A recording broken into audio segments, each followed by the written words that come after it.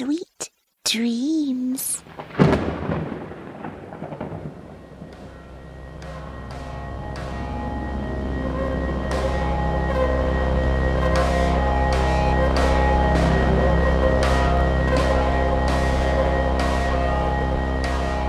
Welcome to Nightmare Fuel. This episode may be too graphic or scary for some audiences. Listener discretion is strongly advised. You've been warned.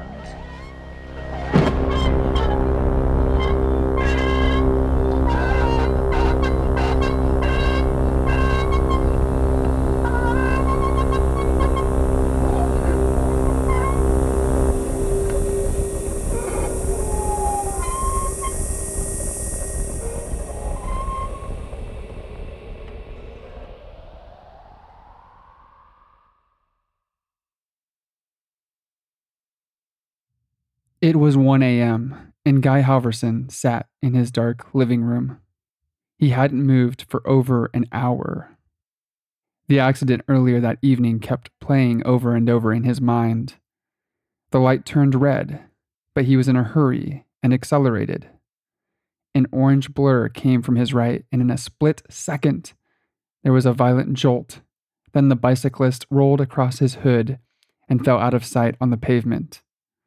Horns blared angrily, and he panicked, stepping on the gas and screeching away from the chaos into the darkness, shaken and keeping an eye on his rearview mirror until he got home. Why did you run, you idiot?